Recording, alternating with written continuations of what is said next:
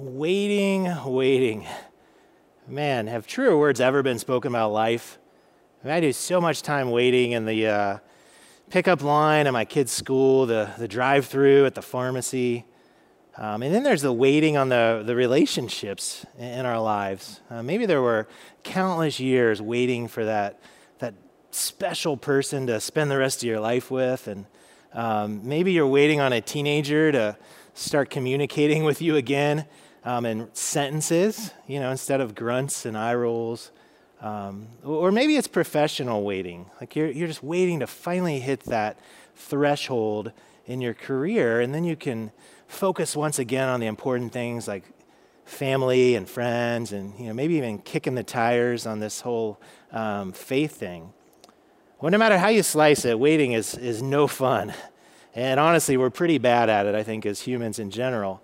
And if any of that resonates with you at all, then today there's some promises for you in the Old Testament that we're going to look at 4 characters who all struggled in different ways to wait on God in their life. And as they struggled to wait, they began to focus on some things that they shouldn't, and they began to put out of focus some things that they should be focusing on. And it's just going to cause a lot of problems in their life. And honestly, one of the great principles we're going to see come to life through this is that we become what we bring into focus, and we begin to betray what we put out of focus. So let's catch up with where we are here on the journey. Remember last week, Chad brought us through the time of the judges. Okay, so if you remember, the judges last week were Gideon and Samson. He talked about Naomi and Job.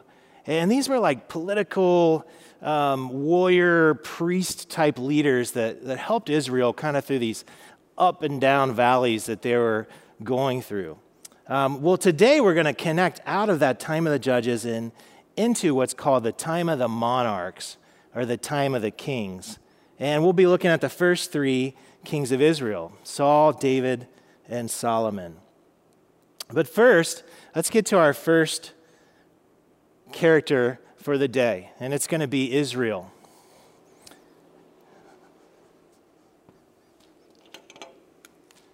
And what we're going to find is that Chad alluded to last week. Israel has century after century where they are just going to ignore the voice of God. They're going to quite literally just put their fingers in their ears and say, God, we hear you, thanks, but no thanks.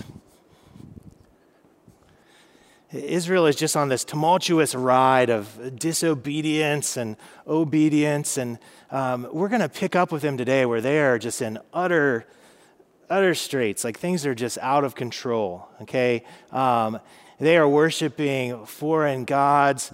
It is just chaos. The temple, which is supposed to be where people come to connect and get closer to God, the temple priests are corrupt. They're abusing people. They're abusing their power in every way you can imagine. Israel's even lost the Ark of the Covenant. So think of Indiana Jones, the golden box, if you will. God had them create that as a symbolic presence on earth for him. It just symbolized to them that he was close to them, that he was in their camp. Well, they started using this thing as like a lucky rabbit's foot. Okay, they start taking the Ark of the Covenant with them in every battle. Maybe like you take your favorite ball marker when you play golf. Well, eventually their luck runs out and they lose the Ark of the Covenant. The Philistines defeat them and take this thing. So quite literally, they lose the presence of God, the symbolic presence. And when I think of it, it's almost like they're behaving like my sugared up, toddler, when it's way past bedtime and he's just not listening. But God loves them enough that he's going to send them an olive branch of sorts. And it's going to be in the form of a man named Samuel. And Samuel is going to be the last of those kings. So think of that first section we started with today. And then he's going to quite literally bridge the gap to this time of the monarchs, or the time of the kings, okay? Because he's going to coronate the first two kings of Israel. And other things you need to know about Samuel is his name literally means hears or listens.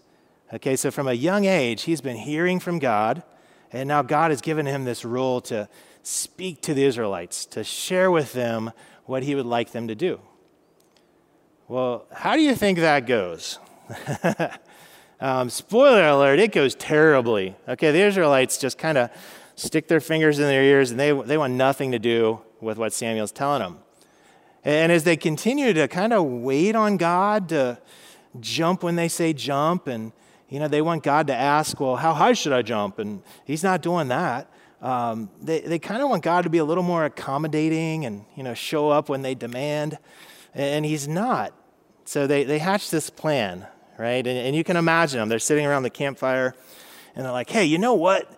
And they've got like a Brooklyn accent, for some reason. They're like, hey, you know what? We would really do better with like one of us being king, right? Like who needs God? If one of us is king, then like we'll actually listen. Like we can influence that person. So they go to Samuel and they say, hey, Samuel, we know you're pretty tight with God. Could you tell him that like we'd sort of like to take another girl to the dance, right? Like we want a different king. Like he can still be God up there in heaven and do his thing, bless our battles. But we really want a man for a king. And you imagine Samuel, he walks into the office and he's talking to his boss, God. And if you've ever had to deliver, bad news to your boss, I imagine Samuel sort of like, so hey God, so your people, like, they kind of want someone else to rule them besides you. Like, sorry, and God's kind of playing along in my mind or my version because he knows why Samuel's there. But God's like, well, really, why do they want that? And Samuel's like, well, I don't know, And God's like, well, Samuel, here, tell them this. Okay, here's why they don't want a human God. Okay, it's very elaborate. So take some notes, Samuel. Here's why. Because he'll be human, okay, Samuel? Like he'll be broken, prideful. He's going to take more money from them than he should. He's going to send their kids to fight foreign battles. Like he's just going to be broken. You don't want this. Tell them they don't want this. So Samuel leaves the office, and he walks back to the people and he tells them that. And here's what they say. It says, nevertheless, the people refused to obey the voice of Samuel, and they said, no, but we will have a king over us, that we may also be like all the nations, and that our king may judge us and go out before us and fight our battles. So they're saying, hey, God, thanks, but no thanks. Like, we'll kind of just roll with one of us ruling. We'll do a better job. And the die is cast. So God relents, and he's going to allow them to have kings. And what we'll see today is that all three of these kings will have their moments of doing well where they're focusing on God and their family and their kingdom.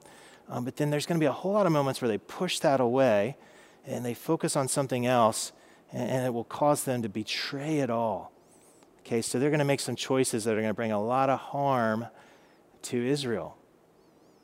But in the midst of that, God is still going to have a promise for them. And it's a promise for us too. God promises not to forsake us. And then Samuel said to the people, do not fear. You have done all this wickedness. God's seen it. You're not fooling him. Yet do not turn aside from following the Lord, but serve the Lord with all your heart, for the Lord will not forsake his people. Are you catching that? That the promise that God's making to the Israelites is, hey, even though you ignore me, even though you forsake me, even though you put your fingers in your ears, like I'm going to not forsake you. I'm not going to leave you. That he's a good and loving father. In 1936, Ernest Hemingway writes a short story called Capital of the World. Okay, and it is set in Madrid, Spain. And in that story is the account of a father and son.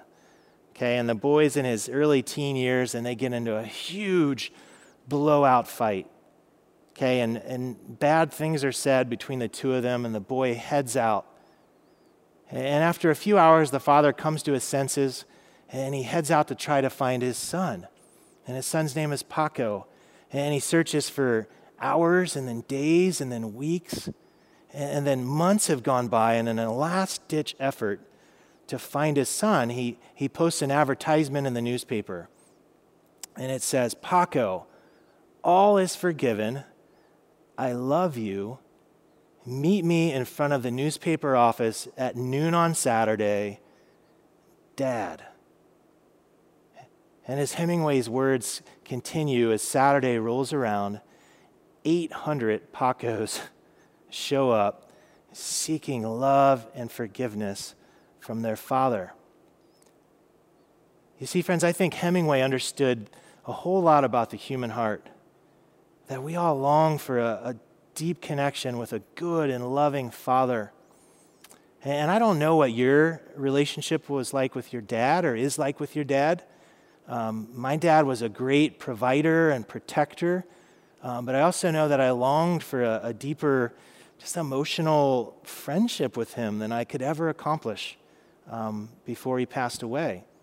And I don't know where you're at on that spectrum with your dad, but know this, that the God of the Old Testament, the Godfather of the Old Testament, the Father God of the New Testament, is the same Father God of 2021, and he's a pursuing Father.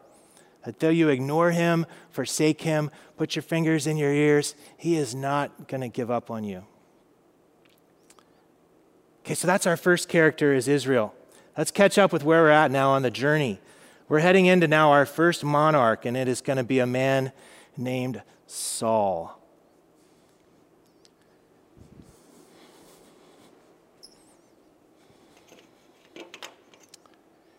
And friends, Saul is everything that a king should be, right? Like, he is tall, he is handsome, he is athletic.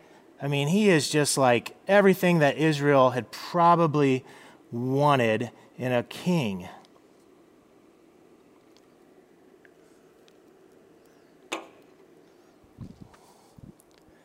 But what we're going to find is that though he looks like a king, though he acts like a king initially, though initially he's wise and humble and makes good decisions, initially he's focused on God and his family and his kingdom, and he's becoming those good things. He's going to put that out of focus, and he's going to begin focusing on one man, okay? His son-in-law. And his son-in-law's name is David, all right? And David, it's the David, if you've heard this story, kills a giant with a few pebbles and a slingshot.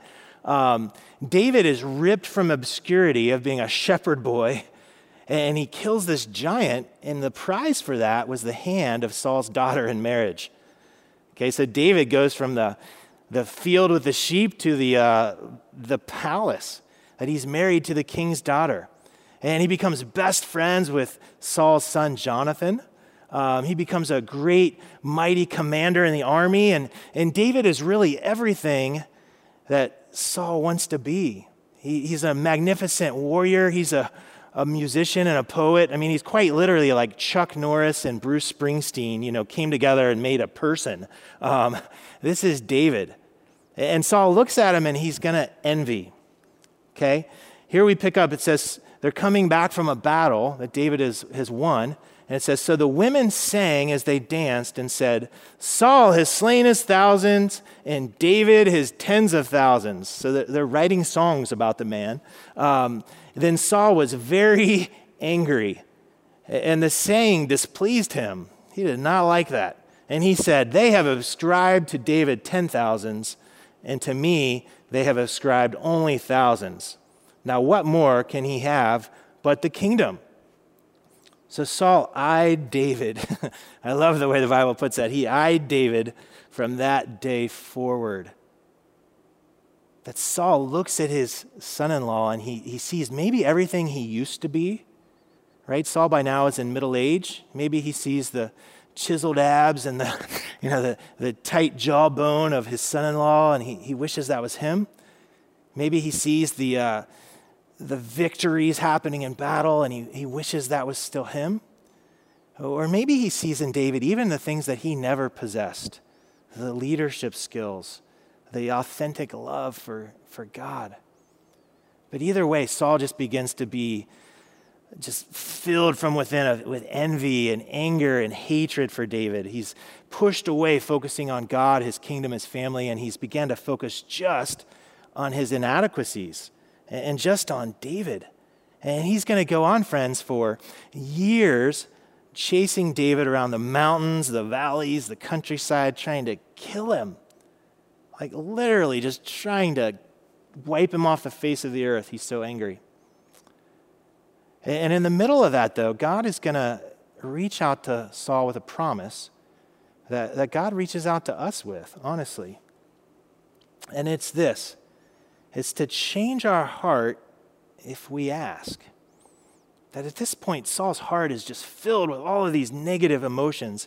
He's become this like monster of anger and envy. Here's what God says to him. He says, "Then the Spirit of the Lord will come upon you, and you will prophesy with them and be turned into another man." So it was when he had turned his back to go from Samuel that God gave him another heart. That there's these moments in Saul's life where he softens and he stops chasing David. He stops all of his murderous plots. But it's almost like God gives him this new heart, and then Saul continues to just hand it back and say, "No thanks, like I'm going to put the rock back in." And it doesn't have to be envy, but I wonder if you've been there before. Like I've found as I continue to age, I know it's hard to believe, but I'm in my 40s. As I continue to age, this, I look at life and I'm like, hey, it's gone pretty well. Like it's not everything maybe I hoped it'd be. I'm not driving a flying car yet. But overall, it's kind of like, hashtag blessed. People put that on Facebook, where things are going pretty well. And maybe that's you. You're in your 40s, 50s, 60s, who knows? But then you kind of look around and you see those, thinner waistlines and those smoother face lines and those big, thick, full heads of hair like Neil has, our music guy here. And you start to wonder, like maybe God's held out on me, and maybe I don't have it anymore. And the more you focus on that, the more you begin to become those negative emotions. Well, the promise to Saul, that is the promise to us, is that God will give us a new heart that will help us become a new man or a new woman. So Saul never changes. He's always on this yo-yo of chasing David, and eventually he's killed in a battle tragically. So let's catch up with where we're at in our journey here. So we've left Saul's kingdom, and we're going to head to the second king of Israel, who's David. So the very same David that we were just talking about. And friends, we're going to see that David is going to drift.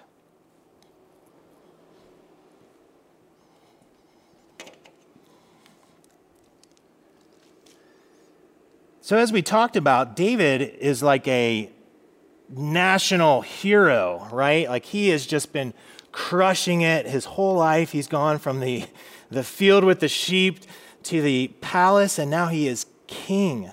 Samuel is going to coronate him as king. And at first, he is just going to be crushing it. He's going to be doing everything right. He's going to take the city of Jerusalem. He's going to move the capital of the kingdom to Jerusalem. He's going to be winning battle after battle after battle. But slowly, what we're going to see is that the king, though he starts focusing on the right things, David initially, his whole life has been focused on God, God's honor. He's been focused on his family. He's been focused on his troops. He's going to slowly start to drift. That there's going to be a moment where the Bible says it's the time where kings went to battle, where David is supposed to be out fighting battles with his men, right? And this is the very same guy, again, who killed a giant. This is Chuck Norris meets Bruce Springsteen. And his men are all fighting, and David's just home, and he's bored, right? And here's a news flash, like boredom and men don't go together very well. And he's strolling the roof of his palace, right? And it's another famous story you might have heard of. He spots a woman bathing, right? And we've all seen things that maybe we know we shouldn't see, so we have that decision, am I going to turn away and move on, or am I just going to have a Thanksgiving feast with my eyes? Well, David goes Thanksgiving. He goes all in on the turkey and the mashed potatoes with his eyes, so much so that he sends his men to go get Bathsheba. They bring her back to the palace, and as a result of that, Bathsheba becomes pregnant. And David has this moment here where he can choose. Am I going to focus on God? Am I going to come clean? Am I going to repent? And he pushes that away. And he knew Bathsheba's husband, which kind of makes this a lot worse. There's a man named Uriah who was one of his friends. And he tries to trick Uriah into, thinking the baby might be his. That doesn't work. So eventually he just has Uriah killed. In battle, he sends him out front, basically just straight up murder is what he does to his friend to cover up this decision. And with David, we see this slow, gradual drift away from God. And eventually, 2 wives aren't enough. He brings Bathsheba into the home, the conquering hero, oh, your husband's dead, I'll take you in, wink, wink, right? Like he just killed her husband. Well, he adds 4 more wives, because 2 aren't enough, apparently. And he has 6 wives, which he knows God had told him not to do. And each of those wives he has children with. So you have all of these kind of half-siblings where they have the same dad but different moms. And utter chaos is just going on under David's roof. Okay, as these children begin to hit adolescence and puberty, all sorts of atrocities are going on where the brothers are taking advantage of the sisters, and David continues to just sit on his hands. He's just watching it all happen, and he's not moving. He's drifting further and further away. And eventually, he's just going to let it go so far, year after year, that one of his own sons is going to pick up the torch and try to overthrow his dad. It's going to take a few years, but the son's going to come back and say, Dad, you have not done anything. And David goes on the run. He's just trying to get out of Dodge. And eventually his son, who he loves, by the way, and David has these moments of being a good dad, but his son is murdered, killed by one of David's generals. And we find David, and he's broken. He's lost his son. His family's in disarray. And God is going to reach out even in that moment and give him a promise. And it's this. It's God promises unconditional relationship. That like a good father, God's saying, hey, David, I know you totally have messed things up royally. Like this is bad, but here's my promise to you. And let's read it together. He says, tell this to David, I will be his father, and he shall be my son. If he commits iniquity, I will chasten him with the rod of men and with the blows of the sons of men. But my mercy shall not depart from him. So God's saying, hey, I'm a good dad. Like if David makes bad decisions, he's going to face those consequences. I'm even going to bring discipline into his life through these other countries that are going to invade because I love him and I want to see him grow, right? We watch these crime documentaries sometimes, and it's amazing the far reaches of a parent's love. That you'll see a serial killer up on the stage, being, interrogated, and there on the front row is his mom, just sitting there. And she's heartbroken, and she's devastated, but at the same time, her mercy is not left. Her relationship with that son or that daughter is unconditional. And that's the same with God with us. And as I think of David and this slow drift of his, I think it's almost more dangerous than like a quick U-turn off of the road, right? Like, because with the slow, almost imperceivable drift over years away from a marriage or a relationship with your children, that slow drift, sometimes you don't know what damage has been done until it's too late, right? Well, that's where we find David. But the promise from God is that promise of unconditional relationship. Well, let's catch up with where we are now on our map. We're heading to our last king of the day, okay? And a sign of God's mercy here is this king is actually named Solomon. And Solomon is the son of, you guessed it, David and Bathsheba. So even in the midst of David's horrible decisions and utter mistakes, God's still going to say, hey, here's a token of my mercy. Your son from that relationship is going to be the next king of Israel. But what we're going to see is that Solomon forgets. And Solomon, okay, so think about it. He grows up in the home of David. So he's got these 6 moms in the house. He's got all kinds of brothers, sisters. There's all kinds of abuses going on. Solomon is going to get a firsthand lesson of life, right? And he's going to learn that, hey, more money didn't really make us happy.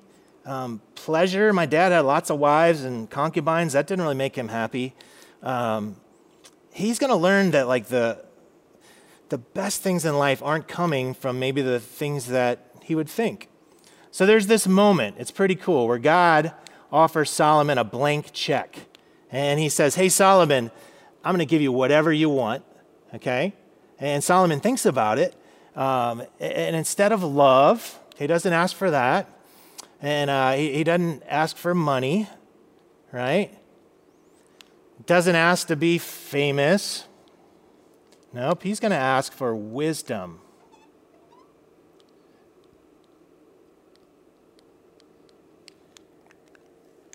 And initially, Solomon's kingdom is doing so well. Initially, he's focusing on God. I mean, he asks for wisdom. I wouldn't have asked for wisdom, right? I would have asked for like a whole lot of money. That's just me. But he asked for the right thing, and his kingdom's going so well. But then slowly, he's going to begin to push that out and begin to focus on other things. One of the cool things about Solomon is he's an author. So like he has got this amazing wisdom that he's been given from God, and he writes a book called Proverbs, which is wisdom from a father to a son type wisdom. He writes this book that'll make you blush called Song of Solomon that's about his relationship with his wife, and it's about monogamous love. And it's woo. Yeah, you need read that one with caution. But it's beautiful. But then he begins to forget. That he forgets the lessons he learned in his house growing up, that pleasure wasn't going to bring him ultimate satisfaction, that wealth wasn't going to bring him ultimate satisfaction. And he's going to forget big time, folks. Okay, so he's going to go from writing a book about a one-man, one-woman monogamous lifetime marriage to having 700 wives. Okay, and then he's going to add 300 concubines onto that. I mean, I am no math major, but that's 1,000 ladies. And Solomon, there's only 365 days in the year. Okay, like just do the math on that one.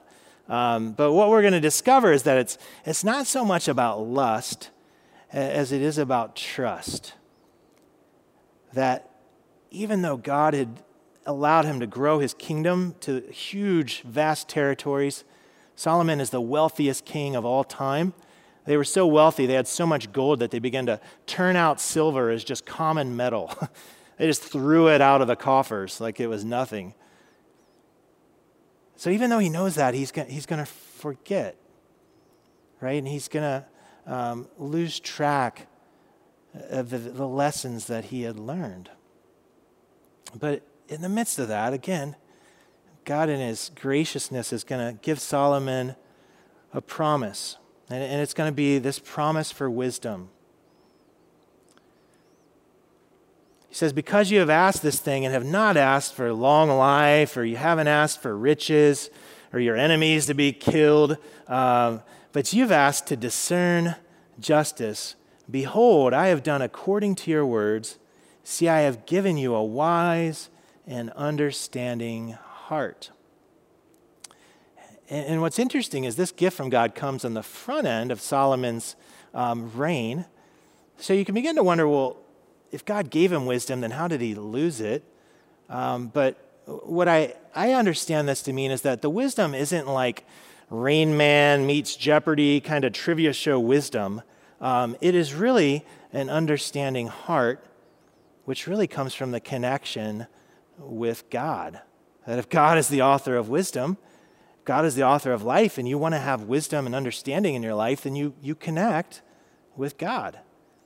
And as Solomon began to push that focus away, he began to lose that wisdom. And friends, as you look at all of our characters today, one word kind of pops into my head, and it's related to this forgetting, is the word remember.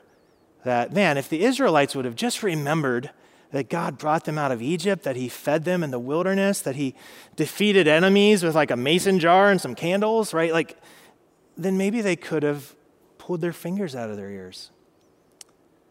Or if Saul would have remembered that he was the first king of Israel, that God had allowed him to become king, that David was just a shepherd boy. Like, why is he jealous of a shepherd boy?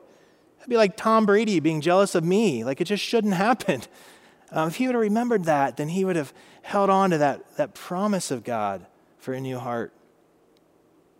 And if David would have just remembered, if he would have remembered going from the field tending for sheep, the last of brothers that they didn't even think of when they were looking for a king, to now he's the king of Israel, that God had given him glory in battles. If he would have just remembered all of that instead of getting bored and walking the roof, man, would life have been different? And if Solomon here would have just remembered what he learned in his parents' home in that palace, just remembered the amazing wisdom that God had given him, just remembered the goodness of a good and loving father, he would have saved so much pain and so much drama in his life. So friends, I would encourage you that, man, if you want to keep from making some of these mistakes, whether it's forgetting or putting your fingers in your ear or drifting or envying, then you got to do it in relationship. That we need help doing that. That I drift unless somebody says, hey, you're drifting, right? My wife does it all the time when I'm driving. Well, one way to do that is to be in connection here at Horizon. That we have awesome men's groups that meet, and we have awesome women's groups that meet. That you need people that are walking this journey with you, right? And hopefully you can go through this Fast Track Promises book, even at home. Right? If you want one, we have them here at the church, the paperback. If you want to do that online, it's horizoncc.com/fast track. Everything will be there. But would encourage you to think from today about what promise maybe you can remember. Do you need to remember that God hasn't forsaken you, no matter if you're ignoring him or not? Do you need to remember that God can give you a new heart when maybe your heart has been so full of envy or bitterness or greed or anger that God can pluck that out and give you a heart of flesh? Do you need to remember, like David, that God's love is unconditional, that his mercy doesn't depart, that no matter maybe where you find yourself right now, if you're totally off track, that God, his mercy is still there? Or do you need to remember that God is the source of wisdom, and that no matter where you're at and if you're struggling with decisions, that wisdom can come as you connect to the author of wisdom? So I hope you've had a great time walking through these characters with me. I know I've learned a lot, and I'm looking forward to continuing our walk through Jesus' Bible together. Thanks a lot.